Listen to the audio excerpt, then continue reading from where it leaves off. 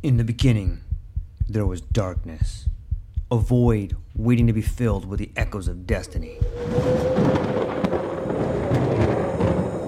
From the depths of time, legends emerged. Heroes forged in the fires of adversity, their stories etched in the fabric of eternity. Through the sands of ancient deserts, across the vast expanse of galaxies, and amidst the tumultuous waves of the ocean, their journeys began. But amidst the chaos, there arose a whisper, a call to action, a beacon of hope. Now, as the world holds its breath, a new tale unfolds, a story of courage, of triumph against all odds. Join us as we delve into the depths of imagination, as we embark on a journey beyond the realms of possibility. For in every tale lies a lesson, in every legend a truth waiting to be discovered. This is not just a podcast. This is an odyssey, a quest for knowledge, a quest for inspiration, a quest for the very essence of what it means to be human. Welcome, dear listeners, to a world of infinite possibilities. Welcome, dear listeners, to the True Life Podcast.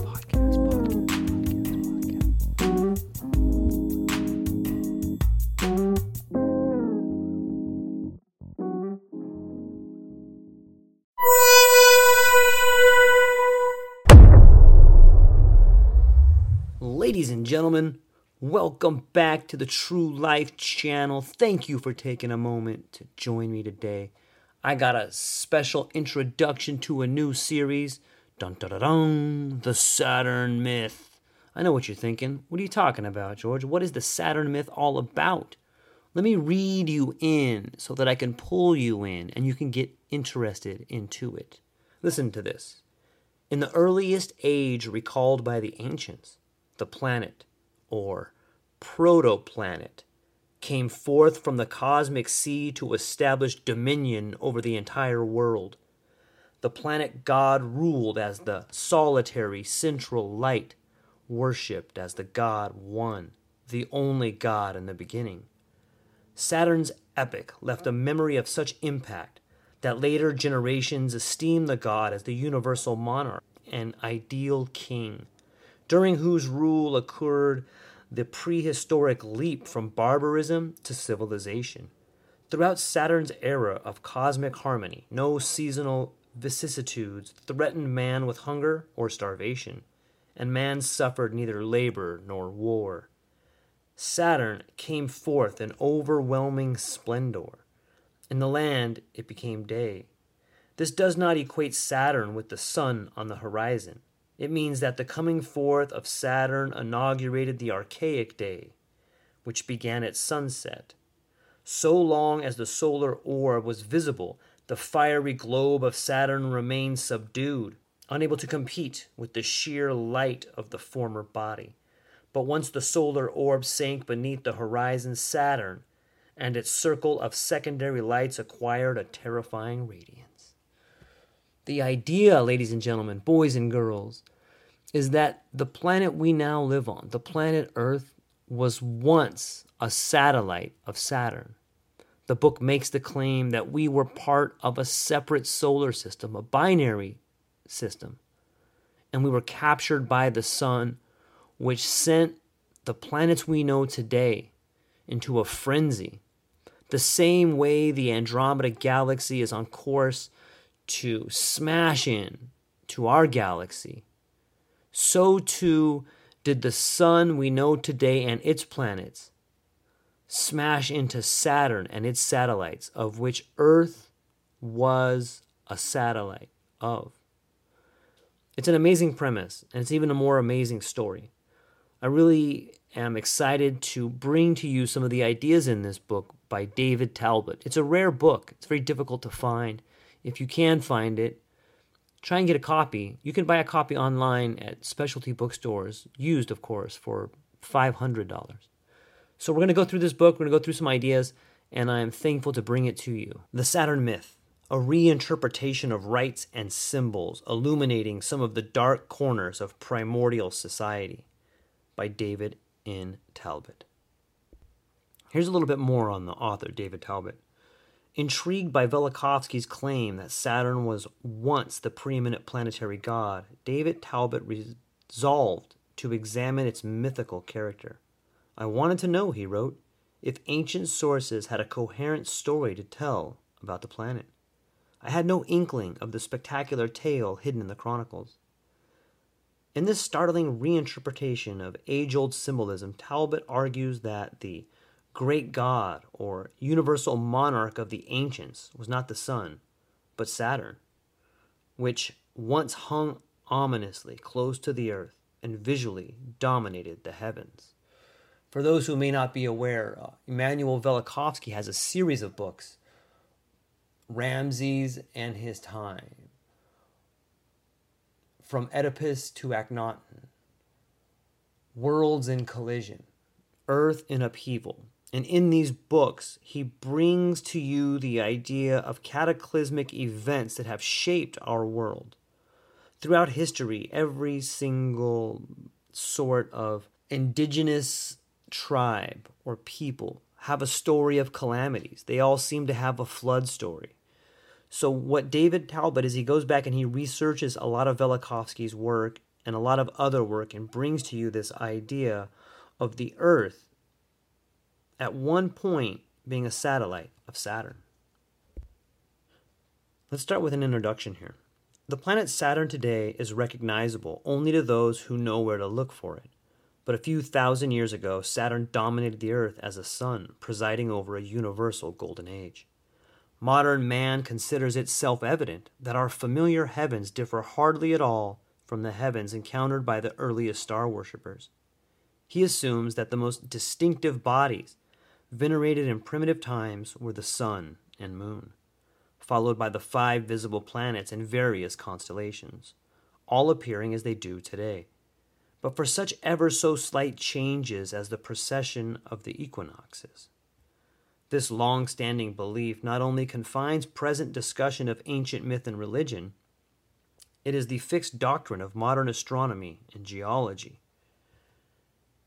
Every prevailing theory of the solar system and of Earth's past rests upon an underlying doctrine of cosmic uniformity, the belief that the clock-like regularity of heavenly motions can be projected backward indefinitely.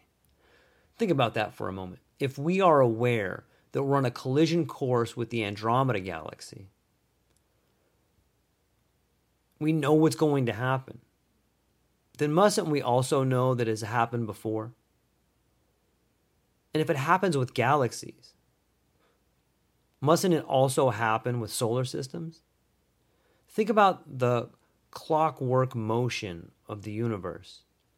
The Earth spins around its axis. Around its axis, it rotates around the sun. The sun and the entire solar system rotate around the galaxy. The galaxy rotates around the universe. Think about all the near-miss comets. Think about the heavenly bodies flying through the air. Think about how pockmarked the moon is. I think it's evident that there are cataclysms that happen. There are indeed, just like the meteor that took out the dinosaurs, so too do different meteors strike different planets. We're going to dig into this. I think you're really going to enjoy it. But the evidence assembled in the following pages indicates that within human memory, extraordinary changes in the planetary system occurred. In the earliest age recalled by man, the planet Saturn was the most spectacular light in the heavens, and its impact on the ancient world overwhelming. In fact, Saturn was the one great god invoked by all mankind. The first religious symbols were symbols of Saturn, and so pervasive was the planet's god's influence that the ancients knew him as the creator, the king of the world, the Adam, the first man.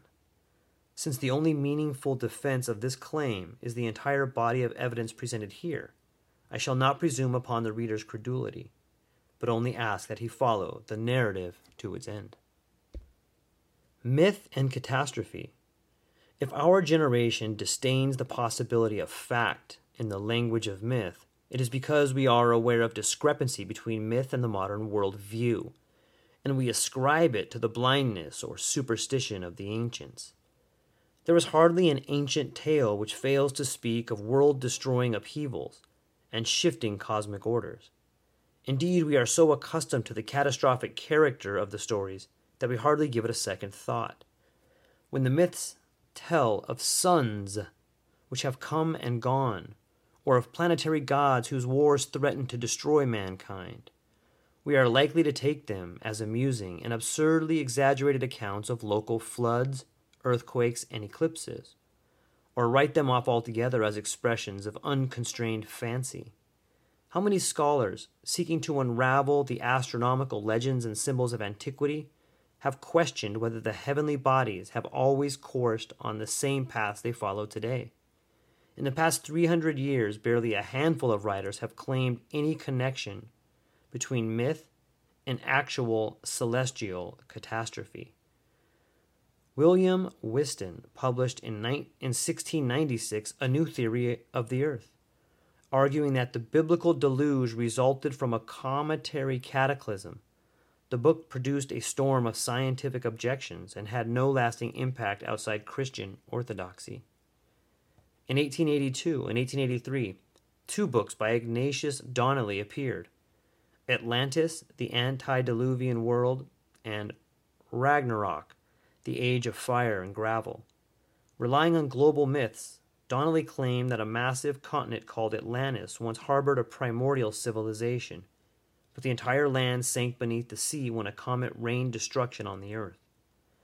Both of Donnelly's books became bestsellers and are still available today. Yet conventional theories of Earth and the solar system remain unaffected by these works. Around the turn of the century, Isaac Vail argued in his series of brief papers that myths of cosmic upheaval relate to the collapse of ice bands surrounding our planet. 3/4 of a century after his death, his work is familiar only to the esoteric few. In 1913, Hans Hobiger published his Glacial Cosmogony, contending that the great catastrophes described in ancient myth occurred when the Earth captured another planet, which became our moon. The relatively small interest in Hobiger's thesis vanished within a couple of decades. This was the extent of noteworthy research into myth and catastrophe when Immanuel Velikovsky in early 1940 first wondered whether a cosmic disturbance may have accompanied the Hebrew Exodus. According to the biblical account, massive plagues occurred, Sinai erupted, and the pillar of cloud and fire moved into the sky.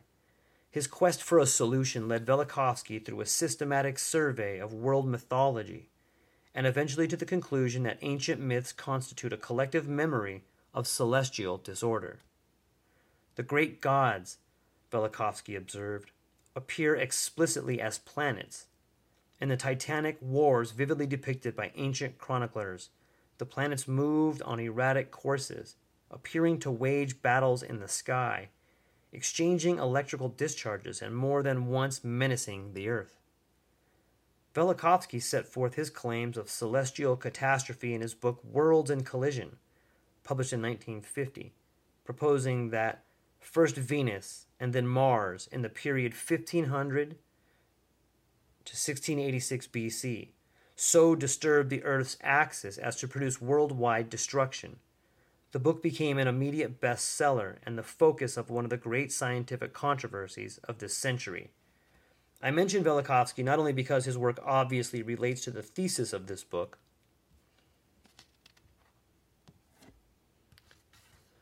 but because as a matter of record, Velikovsky first directed my attention towards Saturn. In a manuscript still awaiting publication, Velikovsky proposed that the now distant planet was once the dominant heavenly body, and he identified Saturn's epoch with the legendary Golden Age. While I have not seen Velikovsky's unpublished manuscript on Saturn, a brief outline of his idea inspired the present inquiry. Was Saturn once the preeminent light in the heavens? I would like to add right there that if you look at the work of Graham Hancock and Randall Carlson, they too believed that there were, in fact, a series of cataclysms. They too believe, like a modern-day Copernicus, that the history that we're taught is complete bullshit. Aloha, everyone. Thanks for taking a moment to hang out with me in the True Life Podcast. I truly appreciate it. If you're taking some time to listen to this, whether it's your first podcast with me or you've been with me the whole way, I truly want to say thank you from the bottom of my heart. Additionally, I would like to try to inspire everyone. The world is a crazy place, and if you listen to your heart and you take some chances, I really think the world will unfold in front of you in ways you can't imagine. I've been doing the podcast for about 5 years.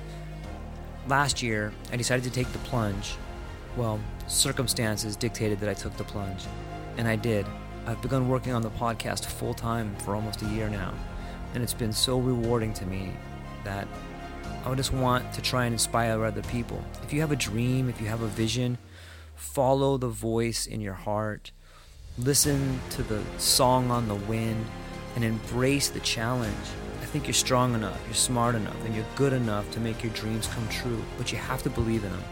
And I truly believe wholeheartedly that if you take a chance, a real chance on what is possible, then your dreams will unfold in front of you.